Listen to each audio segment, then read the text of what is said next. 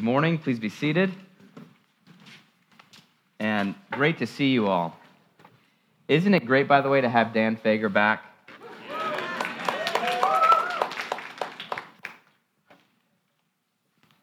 Dan and Jill had an 8-week sabbatical, and I've also had a few weeks off from preaching. I've been praying and studying and having some vacation time with family, time with the Lord, time reconnecting with staff, and it is really great to be back. My heart is full. I love seeing all of you and greeting all of you. And I'm really excited for this series. This has been brewing in my own soul and mind for some time, this vision of becoming a spiritual beacon church. And what does it mean for us to become a house of prayer in the city of Chicago? What does it mean to become a house of prayer for the city of Chicago that serves Chicago? We're going to be talking about this from Isaiah 56, so you can go ahead and turn there. We're going to be talking about a house of prayer. If we're going to become a spiritual beacon, as pictured in Isaiah by the Lord, what does it mean for us to become a house of prayer for all peoples, for all nations? There's a danger and an opportunity for every single church in the world. There's a danger and there's an opportunity. No one's immune from the danger, and no one's kept from the opportunity. The danger for every church, every small group, every cluster of Christians, whether large or small, is to become a house of pettiness.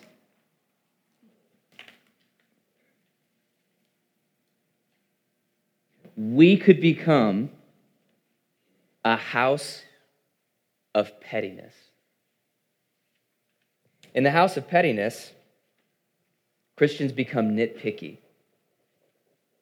nipping at each other for grievances long unforgiven, petty preferences that aren't being met, petty theological bickering that keeps people divided. I don't know if you've ever had a chance to try to drink from a water fountain that has barely any water pressure in it, and you're pressing the button down as hard as you can, you're trying to sip from it, but it's like lead-filled water is like leaking out of it. Houses of pettiness are like that water fountain. There's almost no life, and everyone is sort of fighting over the resources, fighting over the power, nitpicking and divided. This was certainly true of a small group of Christians. They were Moravian Christians in the early 1700s. And at the time, they were escaping religious persecution in Moravia, which is now the Czech Republic, not far from where our missionaries, Tyler and Laura Patty, are serving with Josiah Venture. So these Moravian Christians, they found a place where they could escape in Saxony, which is modern-day Germany. There was a devoted Christian landowner named Count Zinzendorf, who himself had been asking God to bring to him persecuted minorities, persecuted Christians, that he could give them a place to live. And sure enough, they started knocking on his door going, "We got to get out of Moravia. Can you give us a home?" And so they escaped. They got past the initial wave of persecution by escaping, and they founded this little colony. And pretty soon, this little colony became a house of pettiness. They started bickering.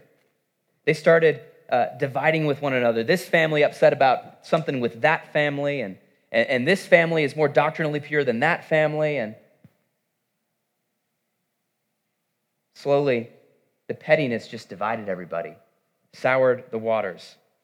And that's when Count Zinzendorf saw the opportunity that every church has, the opportunity that every small group has, every family has. Anywhere where Christians gather, there is an opportunity. Count Zinzendorf saw it, and it's for the house of pettiness to become a house of prayer. So he drew up what he called a brotherly agreement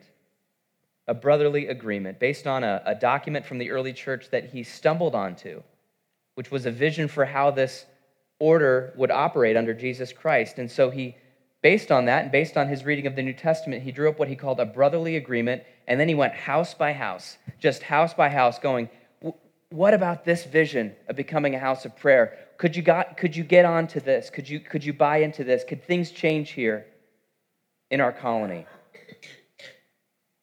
So what was that brotherly agreement?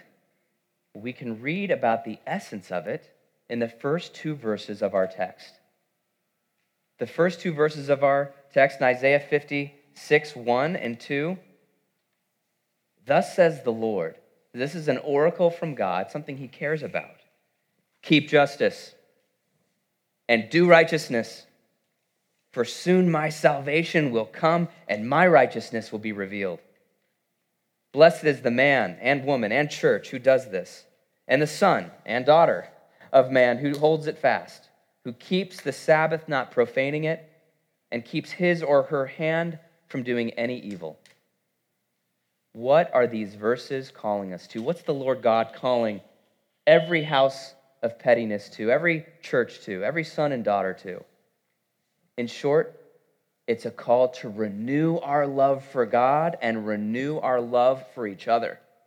To renew our love for God and renew our love for neighbor. The first and second greatest commandments according to Jesus Christ, the summary of the whole law. Love God with all your heart and soul and mind and strength, and love your neighbor as yourself. Look with me in verse 1. This is unpacked here. Keep justice. Keep justice. This is love of neighbor. The word for justice here is mishpat. In Hebrew, mishpat. This is a comprehensive word. It means a right relationship with your neighbor. Mishpat refers to kind of true restoration, where you have, if you've wronged your neighbor, if you've done them injustice, that you truly make amends, that your relationship with them is made right, that there's mercy and justice mingling together to overcome the wrongs that have passed between you. You've forgiven those who've sinned against you. You've received the forgiveness offered to you. And then you take care of your neighbor. You take care of the poor. You really seek their good. You go out of your way to outdo them in love. This is what mishpat is referring to, this sense of justice, loving your neighbor. But then he says, do righteousness. Do righteousness. This is love of God, being in a comprehensively right relationship with him, where there's nothing in between you and God anymore. All the sins, all the ways that we've broken God's law, all the way that we've broken God's heart, we've made amends with him. We've actually sought his heart, and with all of our heart we say, I want to keep your covenant. I want to keep your commandment, and I no longer want to live independently from the life of God. You're reading the scriptures for nourishment. You're praying. Everything that you do at your home, at your work, is devoted to God. It doesn't mean that you're living perfectly. It doesn't mean, but you are saying, Lord, hey, look, here's my imperfect life. I don't want to do it apart from you anymore. So teach me your ways and show me your paths. I want the wisdom of God. You're the everlasting God. I'm a mere mortal. I'm a sinner. So make me a saint. That's what someone doing righteousness means. And then God himself promises, for my salvation will come. In verse 2, my salvation will come, verse 1, and my righteousness will be revealed. God's on the move. His kingdom's coming. He's going to do beautiful and amazing things with those who are united with him to renew the face of the earth. Now, that was the basics of the brotherly agreement that Count Zinzendorf went through, like, hey, look, can't we do this together? And do you know what happened? Just one by one, the people started saying yes. This family said yes. This person said yes. Like, we'll do this together. We'll devote ourselves afresh to God. We'll devote ourselves afresh to loving our neighbor. And so they came together for a communion service in May of 1727. It became known later as the Moravian Pentecost. Because as they all came together, they started confessing their sins. They started, when you confess the peace of Christ with each other, they really took that seriously. They were forgiving offenses and hard feelings they had towards one another, and they're confessing their sins and confessing their lack of devotion to God. And the Spirit of God fell in their gathering and fell in this communion service in a way that history would never forget. It turned the village inside out. It was a revival. Dead things came to life. Their village, which was bickering and divided, and like the the drinking fountain where the water's barely coming out, it just became this gushing fountain of the Spirit of God, renewing the face of the earth, renewing their village. Families started forgiving one another. They started to outdo each other in kindness and love and hospitality. Petty issues got resolved. They openly continued to confess their sins against God and neighbor. And spiritual winter for the Moravians became a spiritual summer. A spiritual summer. As they sought the presence of God in prayer, it was sweet to their taste. Verse 2 contains God's promise over anyone who follows their example, anyone who devotes themselves to God and neighbor afresh. Blessed is the man, and blessed is the woman, blessed is the church who does this. Blessed is the son and daughter of man who holds it fast, who keeps the Sabbath, not profaning it, and keeps his or her hand from doing any evil. Blessed are all those who seek an integrity between love of God and love of neighbor, that there's not some artificial, sacred, secular division between our prayers and our practices, that we will make things right economically with each other. We will make things right as it relates to our sexual relationships. We will make things right with God. We will make things right with neighbor, and we will seek the good of our neighbor. We will seek the glory of God. Blessed are all of those who seek that vision. It's like Psalm 1 describes, blessed is the man or woman who doesn't walk in the counsel of the ungodly, but day and night meditates on the law of God. They'll be like a tree planted by streams of water, yielding fruit in its season. Blessed. Isaiah's drawing on the Psalm 1 imagery. Blessed. You'll be like this tree. Our bishop recently, he had this picture for our diocese. It was like a bird's eye view of our whole region, where all of the churches were growing like that. They were growing like trees in their cities where they are, in the suburbs where they are, the rural areas where they are. And these trees, they're growing so full of love. They're growing so full of the life of God. They're growing so full of this brotherly agreement, love of God and neighbor, justice and righteousness, that as the trees grow, the roots start to break up some of the concrete around them. And some of the hardness and some of the preconceived notions of what church could be are starting to give way to these trees that are growing. So who gets to be a part of this vision? Who gets to be a part of a house of prayer that's no longer a house of pettiness? Just church people? But people raised in the faith? People who understand the creed, people who get, Jesus died for your sins, and they're not weirded out by the blood of the Lamb and things like that. Is that who gets to be a part of the house of prayer? People who've been praying their whole life? People who were saved in college, maybe? God intends to include the most unlikely of peoples in the house of prayer. He calls us not to just be a house of prayer, but to become a house of prayer for all people. You could translate this to a house of prayer for all nations. People have all kinds of reasons for staying out of church. People have all kinds of reasons for not getting involved in religious activities. They say this: I'm not the religious type.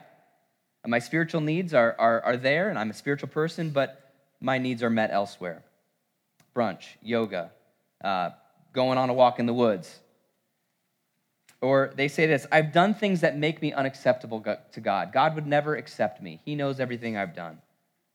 Or maybe this: I've just got too many practical problems right now to focus on the impractical activity of prayer and being involved in a church. I've just got too many problems.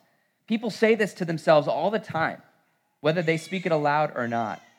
But also the thing is that we people who are comfortable being in church on Sunday, we think this about them too. We go, they have too many, they're not really a religious, they wouldn't ever understand like how much God loves them. They're too hard, they're too closed off. They would never get it, they would never be interested. They're not the type. We just go, they're just not the type to come into the house of God. Maybe you've thought that about yourself, and maybe you've thought it about someone that you know. They just want nothing to do with Jesus. So Isaiah brings two objections to the surface in verse 3. He wants to surface these objections and let the Lord speak into them. Verse 3 says this, "Let not the foreigner who has joined himself to the Lord say, 'The Lord will surely separate me from his people.'"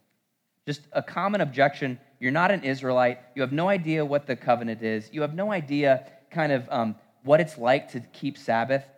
And you're just like, I'm not the type. Isaiah says, no. Don't let foreigners say that. There might be a culture barrier. There might be a learning curve. There might be some language interpretation things but don't let them say this because it's not true. People who eat different food, people raised with different values, people worshiping a different deity, people speaking a different language, don't say to yourself, God wants to keep me separate from his people. Second objection, verse 3 at the end, "And let not the eunuch say, 'Behold, I am a dry tree.'" Now, the people of God at the time Isaiah was writing had such a high view of marriage, we might even call it idolatrous, that they really kind of worshipped marriage and giving birth to children. Some of them maybe just held it up as an idol, to the point where they would look at someone who was unable to have children and go, they're less than a person, because the fullness of personhood is getting married and having kids. And as you know, that view still exists to this day with people who consider themselves the church type, that maybe the fullness of life is to be married and to have kids. God doesn't call everyone to that, but he's made everyone in his image. But eunuchs were going, you know what? I'm a dry tree, meaning I'll never bear fruit. My life will never be meaningful. I'll never be that full and rich tree. Maybe I'm not part of the house of prayer for all nations. I like how Eugene Peterson interprets this phrase. He says in his translation of Isaiah 56:3, "Make sure no outsider who now follows God ever has occasion to say, 'God put me in second class and I don't really belong.' And make sure no physically mutilated person is ever made to think, 'I'm damaged goods, I don't really belong.'" Isaiah and the Lord says to the eunuchs, don't think that about yourself. Don't say that to yourself. Stop it. Because the Lord has something to say to the foreigner, to the eunuch, to everyone who feels left out. They're close to his heart. And so verse 4, "Thus says the Lord, to the eunuchs who keep my Sabbaths, who choose the things that please me, who hold fast my covenant, I will give in my house and within my walls a monument and a name better than sons and daughters. I will give them an everlasting name that shall not be cut off." You think you don't have a future? I'll personally give you a future in my house. You'll have a monument that will last forever. You'll have a name that will be everlasting. Everything that you desire, that you think can only be met through marriage and children, well, I'm going to meet that desire and more. The Ethiopian eunuch in the book of Acts, he's traveling to Jerusalem. He doesn't really know much about the covenant. He's reading the book of Isaiah on his chariot on his way to worship in Jerusalem going, who is this talking about? I have no idea. Is it Isaiah? Is it someone else? The Lord sends Philip to meet him. The Lord personally directs him to encounter the Ethiopian eunuch on his way to Jerusalem. And the Ethiopians are like, can you explain this book of Isaiah to me? It's kind of confusing. Philip gets on the chariot, goes, yeah, let's look at Isaiah 53 together. This is the suffering servant. He died for your sins. He loves you. And you are invited to be in the house of prayer. And the Ethiopian eunuch was like, he believed. He was spiritually hungry. The Holy Spirit's been working on his heart, softening him up. Philip just comes up and is like, yeah, well, that's Jesus. And the Ethiopian eunuch, in short, is like, hey, I see water over there. What's preventing me from getting baptized right now? Philip's like, I don't know. I mean, I guess we could just, So he baptizes him. And then the Lord's like, okay, Philip, you did your job. Now go back over here. I've got other ministry for you to do. The Ethiopian eunuch got a monument to last forever, a name that is everlasting. He was included in the house of prayer. What about the foreigner who's not born into it? The person who's at the kids' table. They're on the outside looking into the house of prayer. Verse 6, and the foreigners who join themselves to the Lord, meaning devotion. They want to be a part of the covenant. They want to know what God wants because they want it too. To minister to him, to love the name of the Lord, and to be his servants. They're longing. They're longing to be a part of the house of prayer. The Holy Spirit's been working on them. Everyone who keeps the Sabbath and does not profane it, meaning obedience to God over the long haul. They don't just have a momentary sort of spiritual flare-up. They want to keep Sabbath in their life. And holds fast my covenant. These, verse 7, I will bring to my holy mountain and make them joyful in my house of prayer. God promises to bring foreigners to his holy mountain and make them overjoyed. Their burnt offerings, he says, their burnt offerings and their sacrifices will be accepted on my altar. They're not just foreigners joined to the house of prayer. They've become priests and ministers in the house of God. They're offering sacrifices. Their sins are being forgiven on the altar of God. There's a rich, tangible, living communion. There's joy. There's peace with God and man. For my house, the Lord says, shall be called a house of prayer for all peoples. Can you hear the Lord insisting on this point? Can you hear him? He's going to be stubborn about this. He's going to be stubborn about this. My house will be called a house of prayer for all nations. Stop saying to yourself, I don't belong. Stop saying to yourself, I'm not good enough. Stop saying to yourself, I'm less than human. And stop saying that about other people that you think could never love God like you love God.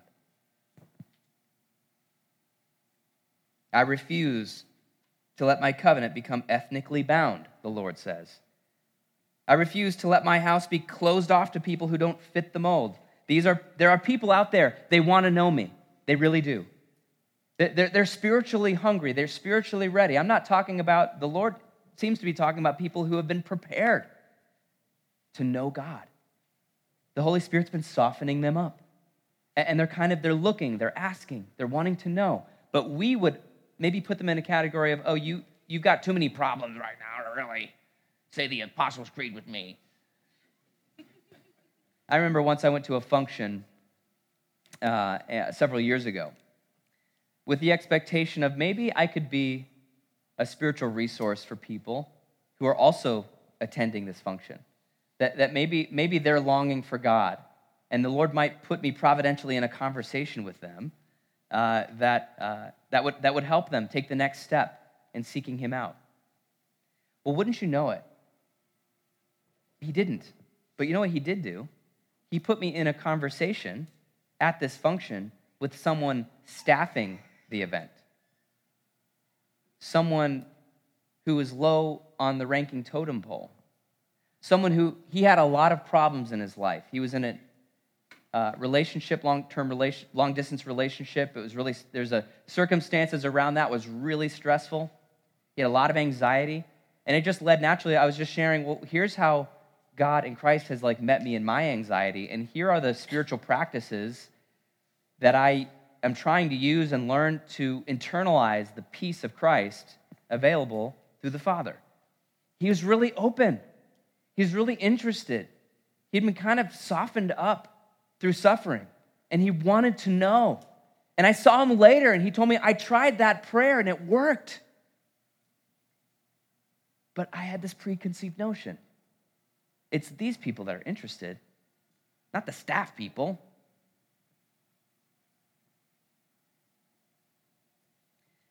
This is close to the Father's heart. But you know what? It's close to your heart too.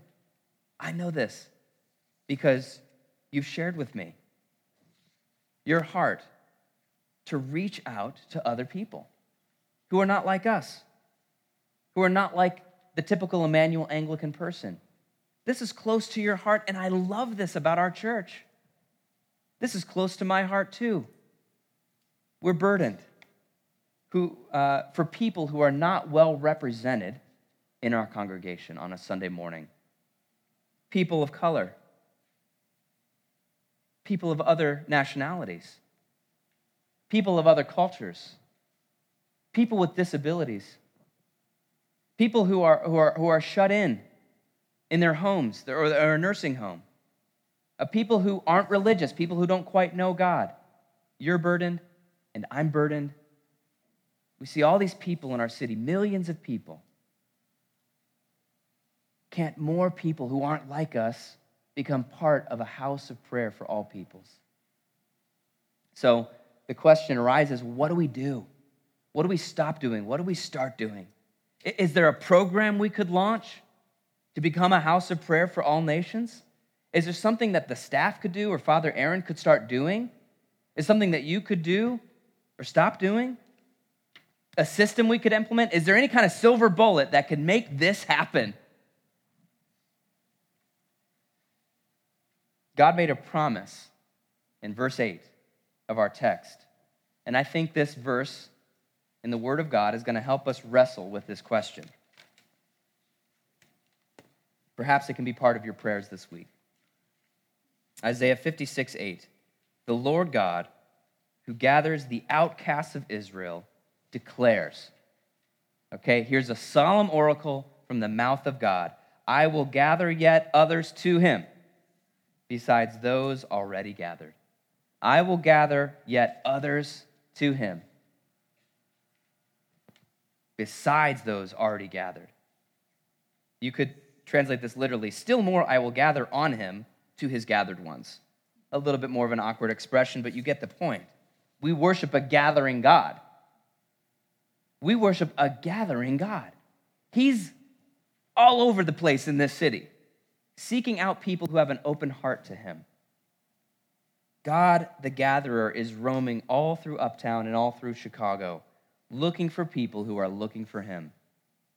He's seeking out the stranger that doesn't want to be estranged from God anymore. So if you're burdened for Immanuel to become a house of prayer for all peoples, seek the heart of the gathering God. Seek the heart of the gathering God. Take verse 8 and press him with it. You're a gathering God, and you promised to gather people who are not yet gathered. So who are you gathering that's around me, Lord? Open up all my preconceived notions of who it's going to be. Because guess what? The gathering God is probably going to surprise you just as much as he surprised this white boy. I was so surprised, and so will you be. Who is God gathering around you? At your workplace, in your neighborhood. Even people who come to visit this church. People that God gives you favor with. That are longing for God. When you put something out there, they respond to it because they're suffering or they're hungry. Father, I know you are tracking down people who long for you, and I want to partner with you in finding those people. And when he does, take the church to them. Take the church to them. I was so encouraged a few years ago when, first off, Aaron Sanga led a group of us to do surveys in Uptown for what people were open to spiritually. What would they want? And one of the things that people mentioned was Bible studies. I would love to learn the Bible. And so Susan Radicke then, our equipping pastor, started a Bible study with some of you and started holding it in homes and places in Uptown, taking people through a 6-week study of the Bible, going into the neighborhood with flyers first. Hey, we have a neighborhood Bible study going, as well as with gatherings. And do you know what the Lord did? He brought people who were hungry for God. There's a Salvation Army has a residential center less than a half a mile from here. And people who were staying there saw the sign, Community Bible Study, and they're like, we've been looking for a church. Maybe we could go to this Bible study. They found their way into it. They were spiritually hungry. They were without a church. They wanted their kids to know God. They wanted to be reconnected to God. And for the time being that they lived in Uptown, they were a part of our church. We got to worship with them. We got to pray with them. We got to experience their joy. It was so incredible. And it was so sad when it was happy sad. They got permanent housing, and we celebrated that, but we also had to say goodbye. The Lord has done it before right here, and he can do it again.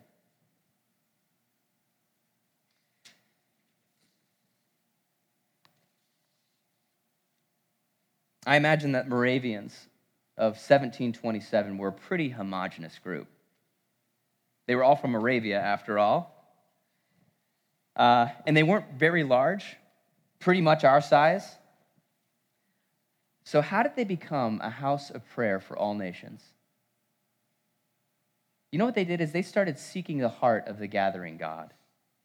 A few months after the Moravian Pentecost, that happened in May, so fast forward to August of that same year, 24 men and 24 women felt compelled to keep a prayer watch for a day straight, 2 by 2, for an hour at a time, like a relay race from midnight to midnight.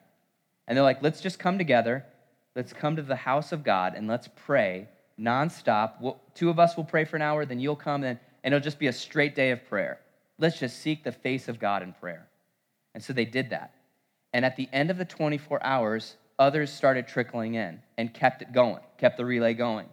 And a day turned into a whole week of prayer. Constant, straight, 24/7. Well, then a week turned into a month of prayer without any break. And then a month turned into several months, and then it became a year of straight-up prayer 24/7. Let me tell you this, they prayed for 100 years straight without stopping. And do you know what happened among the Moravians that prayed and sought the face of the living God? The Holy Spirit spoke a word to them in the midst of their prayer gathering that, quote, a revelation that they should reach those in the world for whom no one cared.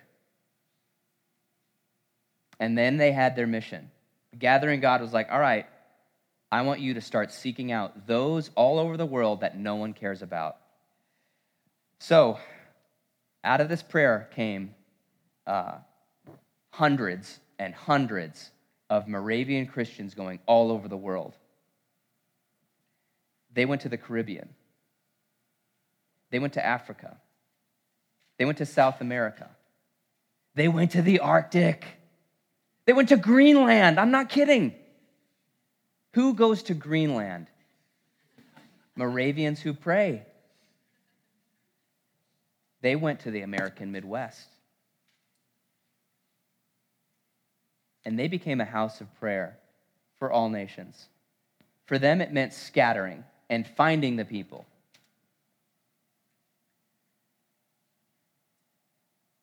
The impact of the Moravians is still being felt. It is likely that you and I have been spiritually impacted in some way. It may be true that you and I know Jesus Christ because the Moravians sought the heart of the gathering God and went forth and found the people that the gathering God was seeking. You know, for all of that heritage, you and I, we could become a house of pettiness. We could become a house of bickering and fighting and nitpicking over little petty things. All of us are capable of that. But by God's grace, we can also become a house of prayer for all nations. So let's devote ourselves to prayer like the Moravians. Let's seek God's face in the month of August. And you'll have a chance to pray during the prayers of the people and other times as well in August. Let's ask for his Holy Spirit. Let's confess our sins to each other. Maybe you have some bitterness. Maybe you have an unconfessed sin between someone here. It is time to make that right. Make it right now. Let's make this a time of devotion. Let's make this a time of seeking the heart of God. Let's love one another with greater tenderheartedness. Let's outdo one another with love and good deeds. And let's seek those whom God is seeking. Let's seek those who are seeking God. That is God's call for us. That is his sacred oracle. My house shall be called a house of prayer for all nations. He insists. In the name of the Father, and the Son, and the Holy Spirit. Amen.